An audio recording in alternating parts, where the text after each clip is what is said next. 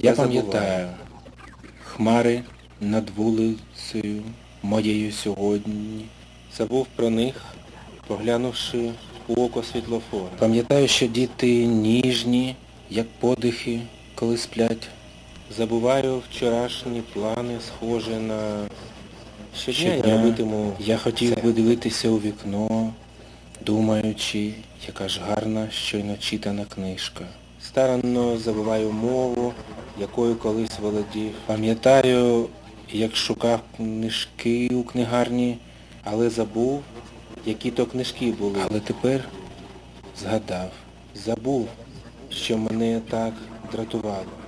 Хотів би забути, хотів би усе небажане, гадати, забути. Назавжди.